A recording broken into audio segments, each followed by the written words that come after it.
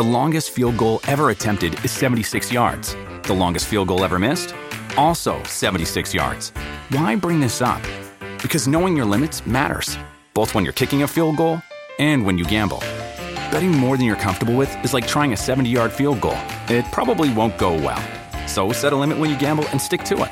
Want more helpful tips like this? Go to keepitfunohio.com for games, quizzes, and lots of ways to keep your gambling from getting out of hand.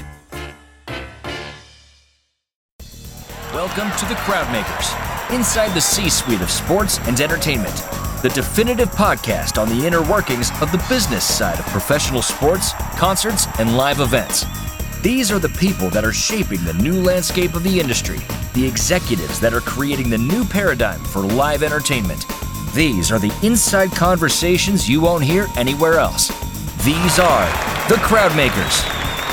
Support for the Crowdmakers comes from ISBI 360, the digital training network that uses micro-learning and spaced repetition to form new habits of success in sales, service, leadership, and more.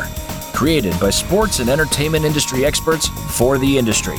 Learn more at isbi360.com. And now, here's your host for the Crowdmakers, Bill Gertine. Welcome to the Crowdmakers. I'm Bill Gertine, and with me today is Mike Taylor. Really grateful to have him here with us. He is Senior Director of what we know as TMBO. That stands for Team Marketing and Business Operations of the NBA. Mike, thanks so much for joining us here on the Crowdmakers. Bill, it's my pleasure. Great to be with you. Thanks so much for having me. Cool. So a lot of things been going on during the pandemic. What have you been doing to better yourself? Is there a book you've got on your nightstand, some sort of routine that you've started? What's been going on in your world? Yeah, it's a great question. I've really tried to kind of own my day and make each day productive in its own right. So, working from home, luckily within TMBO, we're kind of used to working remotely and being able to be productive. So that part wasn't that much of an adjustment, but kind of making sure to have some separation between work and life and, knowing when to close the laptop, knowing when to go for a run or read a book or something to take your mind off of, figuring out how to get fans back in our arenas. So I've been on a reading spree. I love to read. So I've been doing a ton of reading. I like to mix it up. So, maybe a book around business or leadership, and then maybe some sort of autobiography about someone, and then maybe just something random, a novel or something kind of outside the box to just take my mind off of things. Cool. Where is home for you around New York City? So I live in Manhattan, so the Upper East Side of Manhattan.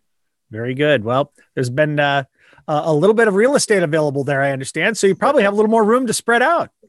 Yeah, it's not bad. I've been lucky to have a space that doesn't feel like a closet. I have some friends that live in some tight quarters, so I've been lucky. Most everyone in sports can tell you where they were on that day in March when they first learned that things were going to be shut down. Take us through where you were at that moment and what was the situation? Yeah, it's a great question. So that week, I'll take a step back. That week we were preparing and we saw just how things were changing. And we're actually preparing. The Golden State Warriors were going to play a game without fans a few days later. So we were just preparing the league to be prepared to play without fans, and what would that look like from a communication standpoint? What would be our message to season ticket holders and groups and premium accounts? So we were, crafting all of this communication and just having ourselves prepared for, what we saw was coming.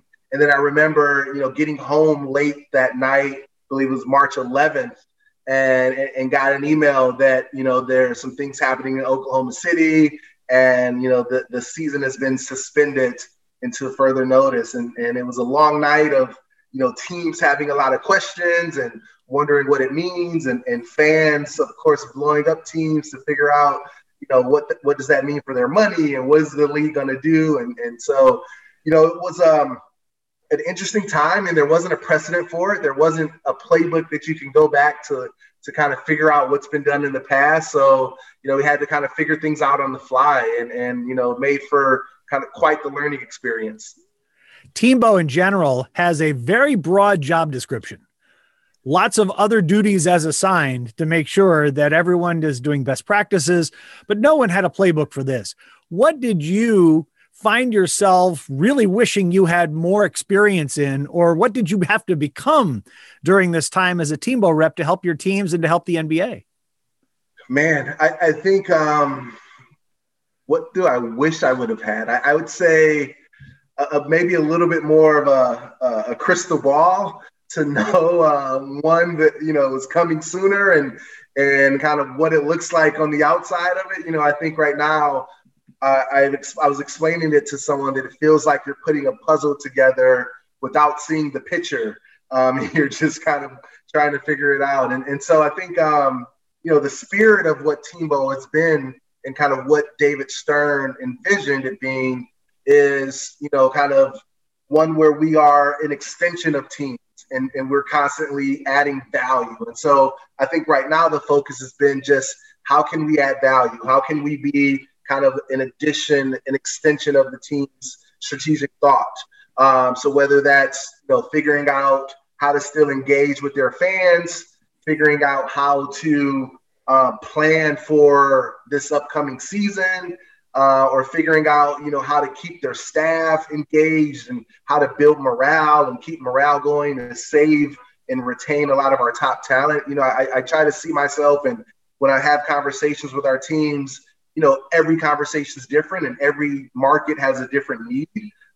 So kind of keeping that North Star of add value, consistently try to add value wherever it might be for whatever team that I'm helping at the time. So many decisions needed to take place once the pandemic became a reality for everybody. Some were good decisions. Some, as you look back, maybe not the best of decisions, but something had to be done. Some decisions had to be made. What's an example of a mistake you made early on, and what did you learn from it?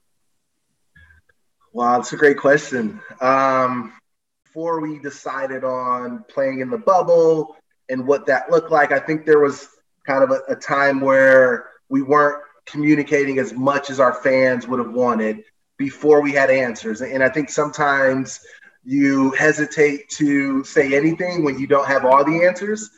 And I think a lesson that we've learned is that, that transparency is really important to fans. Even if you don't have the answers they're looking for, it's okay to say, hey, I don't know, but I know that we're going to take care of you. And I know that once we figure things out, you're going to be the first one that I call to tell about it. So I think that's been a lesson that we've learned in terms of just the transparency of this unprecedented time, is that you might not have all the answers and that's okay, but fans just want to be a part of it. And they want you to over communicate to them to let you know kind of what you're thinking and where things might go. Yeah. The NBA has certainly been lauded as one of the the leagues that are most likely to be looked at 20 years from now is the one that handled this the best. The bubble really went over extremely well.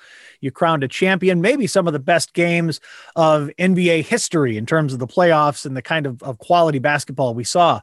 What was your involvement in the bubble, and were you there at all? And was there any concern that you had personally in them deciding to execute a plan like that? Great question. So I didn't have an opportunity to go and physically be in the bubble, but did play a part in just kind of helping support our colleagues who were there. I think I didn't have any concerns about what we were doing. I think one thing Adam Silver has shown throughout this process is that, one, it's a collaborative, decisions are made collaboratively, and he is listening to the experts. And it's not based on revenue. Decisions aren't solely based on what makes the NBA the most money. It's really around how can we do things in a safe way, and how can we listen to the experts? What are they telling us? How can we bring them along into the process? So I think in terms of just seeing how decisions were made, it's really cool to see just how many different voices were brought to the table to help us kind of understand the best way to do it, the best plan to do it, the things that we have to be aware of and look out for, and also involving the players throughout the entire process through the PA. So I think it was just a great lesson in just collaboration.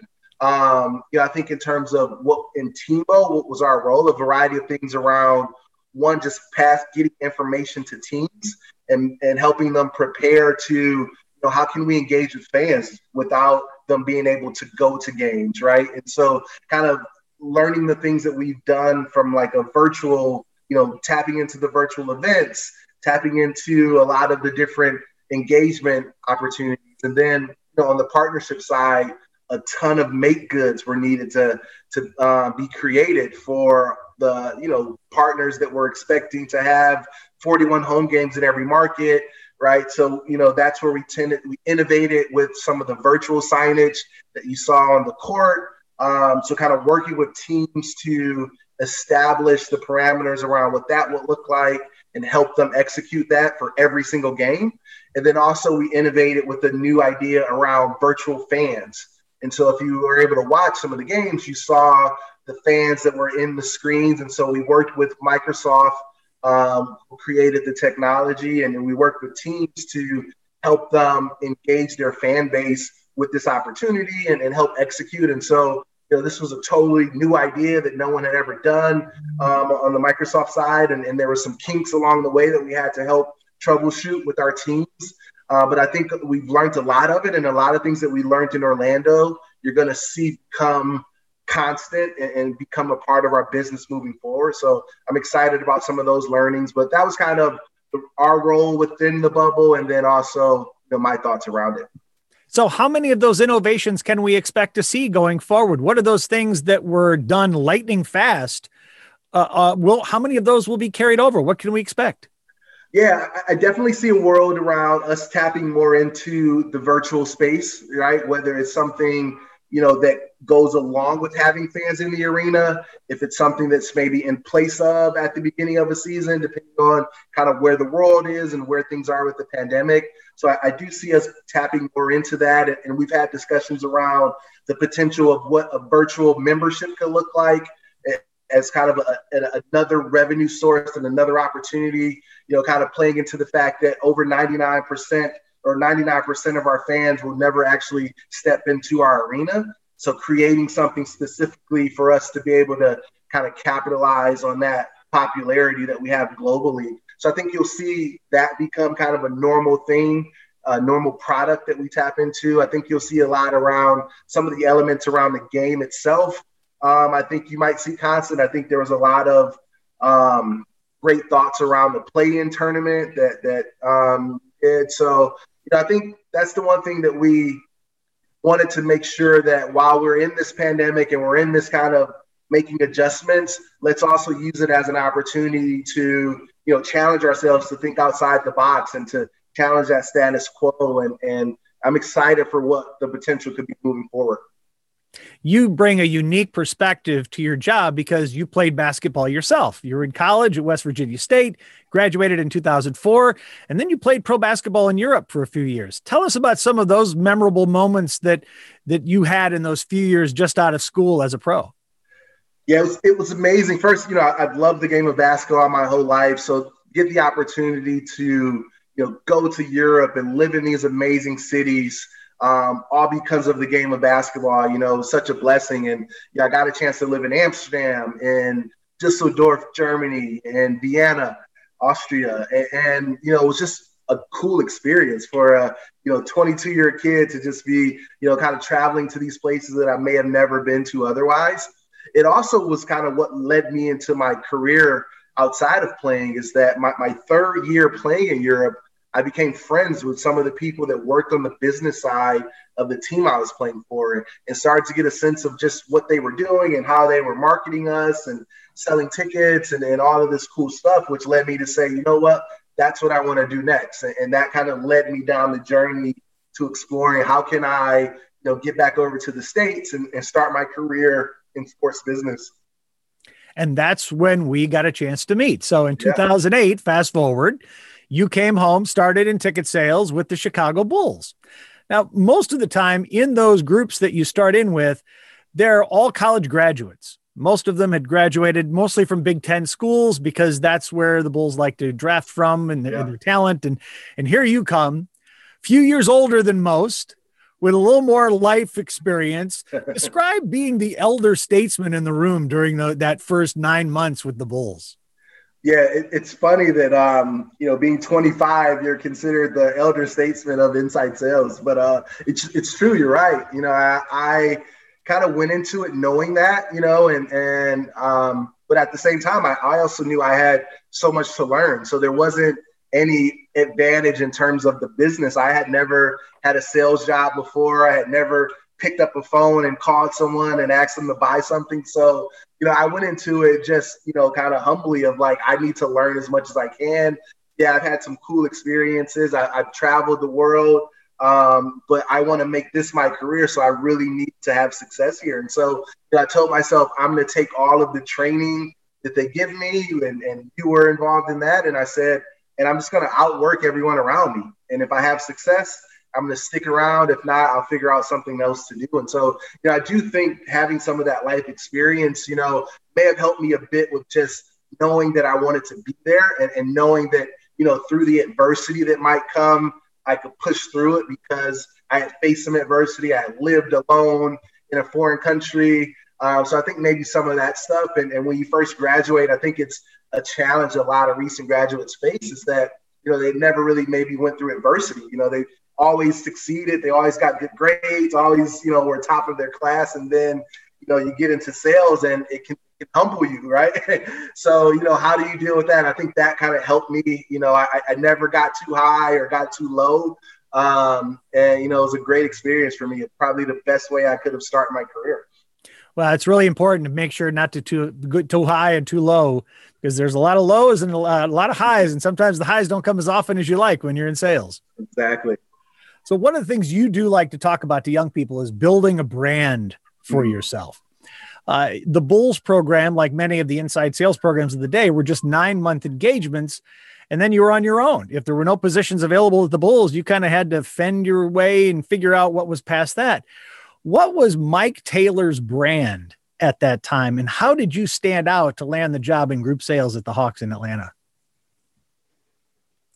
Yeah, I think for me, my brand at the time was one of, I always tell people that like working hard is kind of the baseline, right? Like I think for the most part, that's a given. Everyone's going to do that. But I really treated it like a craft. And I was really curious around, just the formula to get better. I felt like, if I could ask a lot of questions, if I could hear other people on phone calls or meetings, that I could figure out kind of this formula that it takes to have success. And there was a lot of trial and error, a lot of self-assessment. So I think one thing is that, from day 1 to maybe day 60, I probably had the biggest jump of, just skill level of growth, just because even outside of the training the Bulls would give me, I really, after each call, kind of self-assessed myself to kind of understand what did I do well, what was I comfortable with, where was I uncomfortable. And I really made efforts to kind of change some of my weaknesses to strength. So I think one was just the brand for myself was not only someone that's going to work hard, but someone that's super coachable, someone that's really curious, really competitive. And I think you add those up, it made for success. And I really tried to not focus so much on the results, but I really tried to master the process and the fundamentals, which led to the success. So, of course, by the end of that 8 months, I was one of the top sellers on the board. But also, I think in terms of my brand, I did it with integrity, and I did it as a good teammate as well. So always willing to help others, always willing to volunteer to help another department if there was an opportunity. I really maximized the experience and got to know a lot of people in the organization. So I think that brand was just a genuine good person that puts up the numbers that we ask and does it the right way. We'll be back for the second half right after this. Hi, this is Bill Gertine. I've been training the ticket sales departments of sports and entertainment for almost 20 years, and I love what I do. But everywhere I went, the story was always the same. We loved what you did. You got us fired up. But after a while, we kind of lost the spark, and we went back to the same old, same old. Well, not anymore. ISBI 360 is the first and only digital training network created exclusively for the specific long-term career needs of sports and entertainment professionals. Our 7 different unique certification programs include the fundamentals of success in the industry, like ticket sales, sponsorships, social media, customer service, and leadership, all trained by industry experts like Brett Zalaski, Debbie Nolan, Misha Scher, and Seth Rabinowitz. ISBI 360 uses a unique four-stage learning process, including cutting-edge micro-learning videos, live recorded role plays, live coaching from industry experts, and an ongoing reinforcement program to make sure the learning sticks and forms the habits that your people need to grow and excel faster. Check out the 2-minute demo at isbi360.com/demo. That's isbi360.com/demo. Building a better team starts with better training. Check out what's different about ISBI 360 today. It's going to be so difficult for graduates now coming out of school to prove that they can be that very same thing, because many of them would not have the opportunities that you had this summer, or that when you had your summer in 2008 to be able to do that. What are you telling young people today in terms of where they should start? And since they're a little behind the eight ball right now with sports, how is it that they may be able to brand themselves in a way that would stand out? Yeah, it's a great question. I think, one, you have to be open to wherever the opportunities are, and you may not have kind of these parameters that you might have had in the past of, I only want to work in this sport, or I only want to work in this city. So I think you have to be open to kind of going where the opportunities are, because there are still some opportunities out there. There are still, people that are hiring, and I do think it's going to ramp back up to where even more are, but I think you have to just be willing to kind of be open.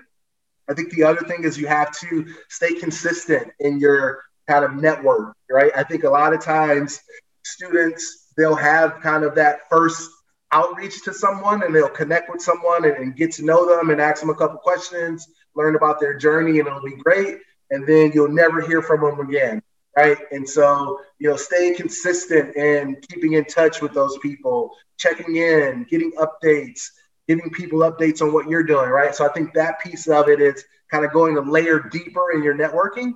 And then I think the third piece will be just continuing to try to, build your skill set and your craft. And that's through, kind of being proactive, and whether it's reading books or TED Talks or listening to podcasts or, going to different seminars or whatever it might be, but really investing in yourself to build your skill set so that you can say that, even though this was a 6 or 7 months that I was waiting, it didn't go in waste, right? I got better. I'm better than I was 6 months ago. I'm smarter. I'm sharper. I understand more. And that will prepare you to not only get the opportunity, but be ready to thrive when you get it. That's great. So you spent a couple of years in Atlanta, had some success there, and then you moved to Detroit to do group sales at the Detroit Pistons. You really grew your career over 6 years to director of group sales. You grew the department from 29th in the league to number 5 in just 3 years, which is awesome. And this is at a time where the Pistons were kind of moving out of the Auburn Hills era, and the Pistons were really kind of searching for an identity of their own. So the team wasn't doing you any favors to fill the stadium.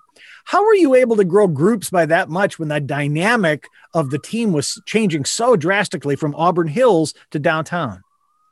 Yeah, I think I've gotten this question a couple of times, and I always feel like I'm disappointing people in the answer, because I feel like they expect groundbreaking, revolutionary things that we did.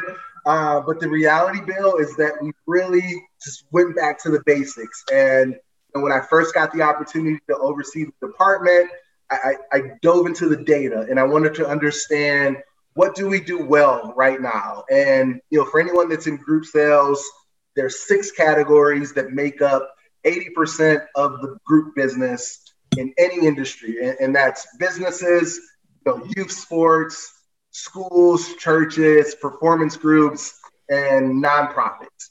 And so for those 6 categories, I wanted to see how well are we performing in each of these, and the areas that we are struggling in, let's really put a game plan together to understand what could we be doing better. And so we went on kind of a listening tour, and we brought in all of these different categories, leaders, to understand, hey, we are the Pistons. We would love to work with you guys. What do you want to see from us? What type of programming would be compelling to you? What do you want to see us do more of? And we built some platform programs together with some of those community leaders. And then when it was time for us to go to market with this stuff, we went back to them and said, hey, guess what? A lot of the ideas you brought to the table, we were able to include in this new program. Would love for you to be a part of it. And so we got so much support from people that, had a hand in helping us build it and wanted to be a part of it. So we built, an entire new platform around youth basketball. We built an entire new kind of B2B corporate program for us to tackle that market. We built some fun stuff around performance groups, right? And so once we saw like, okay, the areas that we're struggling in, we built a plan for those. The areas that we were doing okay in, how can we double down on those? How can we find more of that, right? And so created a lot of kind of replica events based on things that were successful, right? So that was the other part of it. And then the people, we really, kind of built out, here's what we want our department to stand for. And, those that maybe didn't align with that, kind of managed them out, right? And made sure that we had people that were, willing to commit to what we were trying to build. And, I was very lucky, Bill, that, I had a team of rock stars that not only wanted to compete and wanted to be best in the league, but they were elite in the details, and everything mattered. The email follow-up, the, meeting someone at a game, sending a thank you card. Like, we really emphasize being elite in the details. And, again, mastering that stuff leads to the results. And we never focused on the results. We never, of course, the goal is the goal. We're chasing it, right? But we said if we can focus on day-to-day, the things that we do, the result will come. And I'm a huge believer in that. And luckily, the results bear fruit of that philosophy. Well, you said it wasn't very sexy. I really like it. I thought it was, it was a little grindy in terms of just kind of getting into the data, but I really like the listening tour and a lot of the things that you put behind that. Yeah. So but group sales is really at a crossroads right now with the pandemic. And many teams, of course, are trying to figure out their checkerboards and what that's going to look like for social distancing, whereas groups, by their very nature, are not socially distanced. What do you see and what's being discussed right now in the NBA with regard to the future of group sales? Yeah, it's still much is up in the air right now, Bill. I think obviously in a social distance world right now, there's, concern around what that means for groups. On the other hand, there's also, some thought around the perception of fans in the marketplace. And there's a certain comfort level that people have with their people. They may not want to sit next to strangers, but if they come with a group of people that they know and trust and their family and friends, there's a sense that, people are willing to do that. So, maybe there's a potential where it's socially distanced pods of X number of seats and it's groups of families or groups of, people that are comfortable being next to each other, right? And maybe that's how you socially distance the arena in that form. Again, these are all just different scenarios. What we're seeing from the NFL, a lot of their pods are in 2s and 4s. And so maybe it's something where, a group takes over a couple sections, but they are spaced out in 2s and 4s, but they own that entire section. And then the other thing I think is virtual. I think virtual group, the virtual theme night, the virtual event, I still see that something that we can tap into more to really continue to engage those different audiences. And as kind of a stopgap until we get back to a little bit of normalcy with our capacity levels, which I'm still confident that we will get back to, very soon. Have you discussed what a virtual group event looks like? Yeah, so there's some teams that are already starting to explore it. I'll give you an example. The Boston Celtics are doing virtual dance clinics featuring their dance team kind of leading and teaching, instructing. Again, with the performance groups being such a big category for us, a great way for them to still tap into that. And then giving them the opportunity to maybe perform and it's pre-recorded and maybe it's played during the game. So, I think that's one piece of it. There's some other teams, for example, the Pistons right now are doing kind of a virtual breast health awareness week, right? And they're doing a virtual panel discussion, and they're doing some other activities every week. One, it helps them to kind of maintain the relationships with those particular categories that they're going to want to tap into later, and it helps kind of create some momentum to keep going. But again, I think we're learning on the fly here, and I love that teams are trying new things, testing, ideating, figuring out what works, and then kind of building from there. That's great. I want to shift the conversation a little bit to the Black Lives Matter movement and the terms of social injustice and things that are finally getting its just due. As a man who has really risen to a very high rank within the sports world, it has to feel as though this is a long time coming for you, and there has to be some really great feelings, but also some mixed emotions about the movement, the extent to which the movement has had, and where you would like to see that go in the future. Is there anything you would like to see personally from the movement against social injustice and Black Lives Matter from the NBA going forward? It's a great question. I think this summer has definitely been, challenging for a lot of people, right? Just seeing what's happening in the country. It's been tough for a lot of, I would say, African Americans to, see what's going on and then still have to focus on their job and how to be productive. And despite maybe all the things that are on their mind, just living in America, right? And so I do, commend the NBA for steps that they've taken, and not only the NBA, a lot of companies around the country that are trying to, one, figure out, how to do more, and one, educate themselves on just what's happening and the plight that some people are facing in this country, and using their influence and power to be intentional about making change. And I think there's a long way to go. I think there's a lot more a lot of organizations can do. But I think it's progress to, one, acknowledge and to, one, kind of start to look within to say, what can we be doing more? How have we been part of the problem? And how can we be part of the solution? So, I would challenge everyone to kind of think of it in that way of what can you do in your own lane to be impactful moving forward. That's great. Beyond that movement that's happening, what do you think this unique situation in history is giving sports an opportunity to do or to be that may never come again? Is there a window that exists right now to change or improve something right now that you see?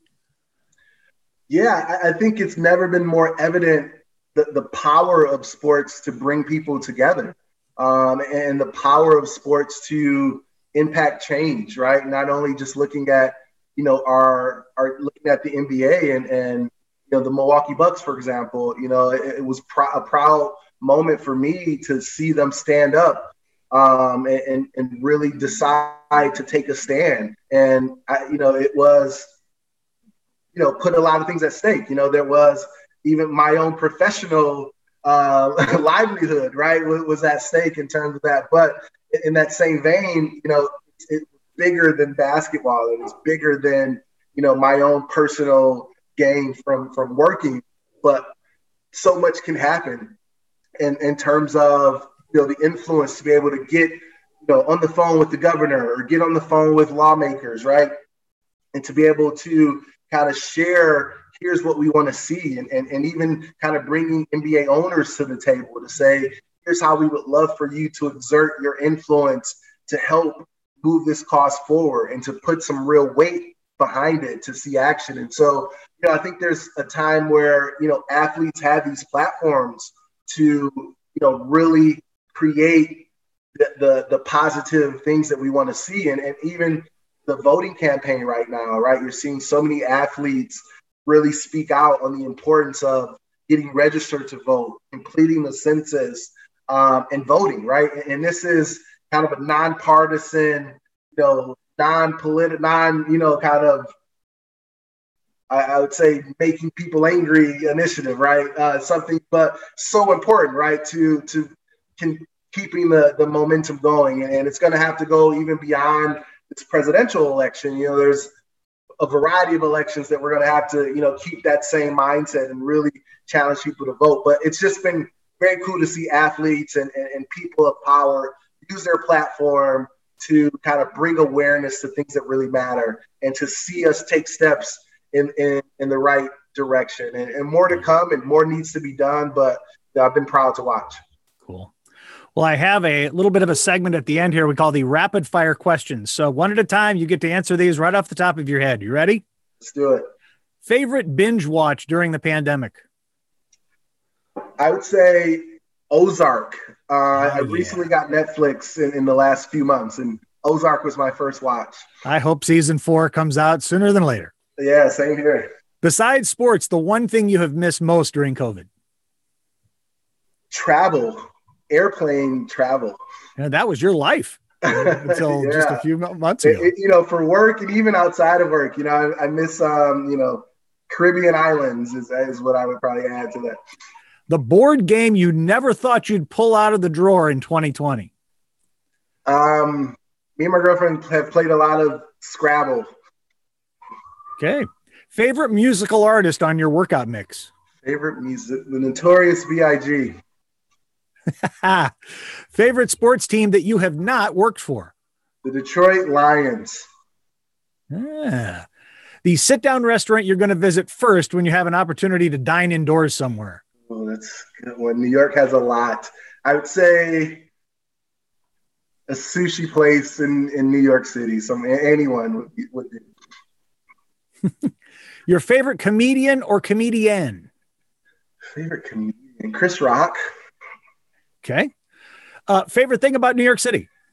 Favorite thing about New York City? I would say it's the food, but also just the spirit, the energy of it. There's a certain energy you feel when you're in the city that's hard to match.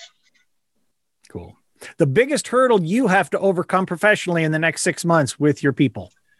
I would say figuring out a way to safely get fans back in arenas in a way that makes the players comfortable and in a way that helps teams maximize revenue.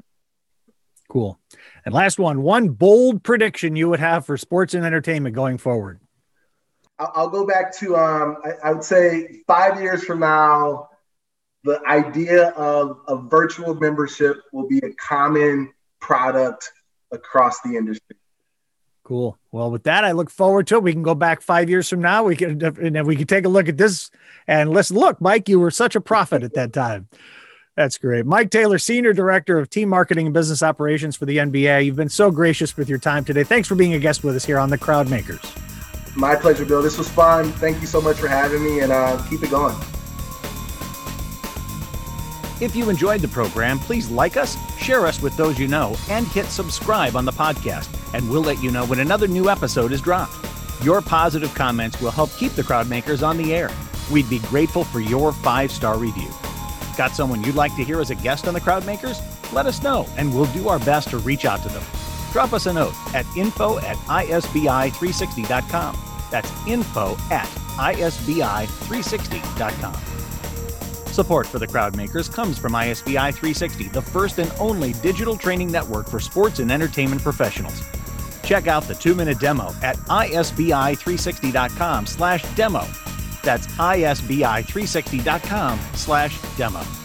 Building a better team starts with better training. Our chief engineer of the Crowd Makers is Ken Marinelli. Sean Quinn is our director of operations. Mark Yazowitz is the digital platform guru. And the executive producer of the Crowd Makers is Doug Quinn. I'm Bill Gertine. Until next time, thanks for listening, and so long for now. This is the Crowd Makers on the C-Suite Radio Network. This podcast is a part of the C-Suite Radio Network.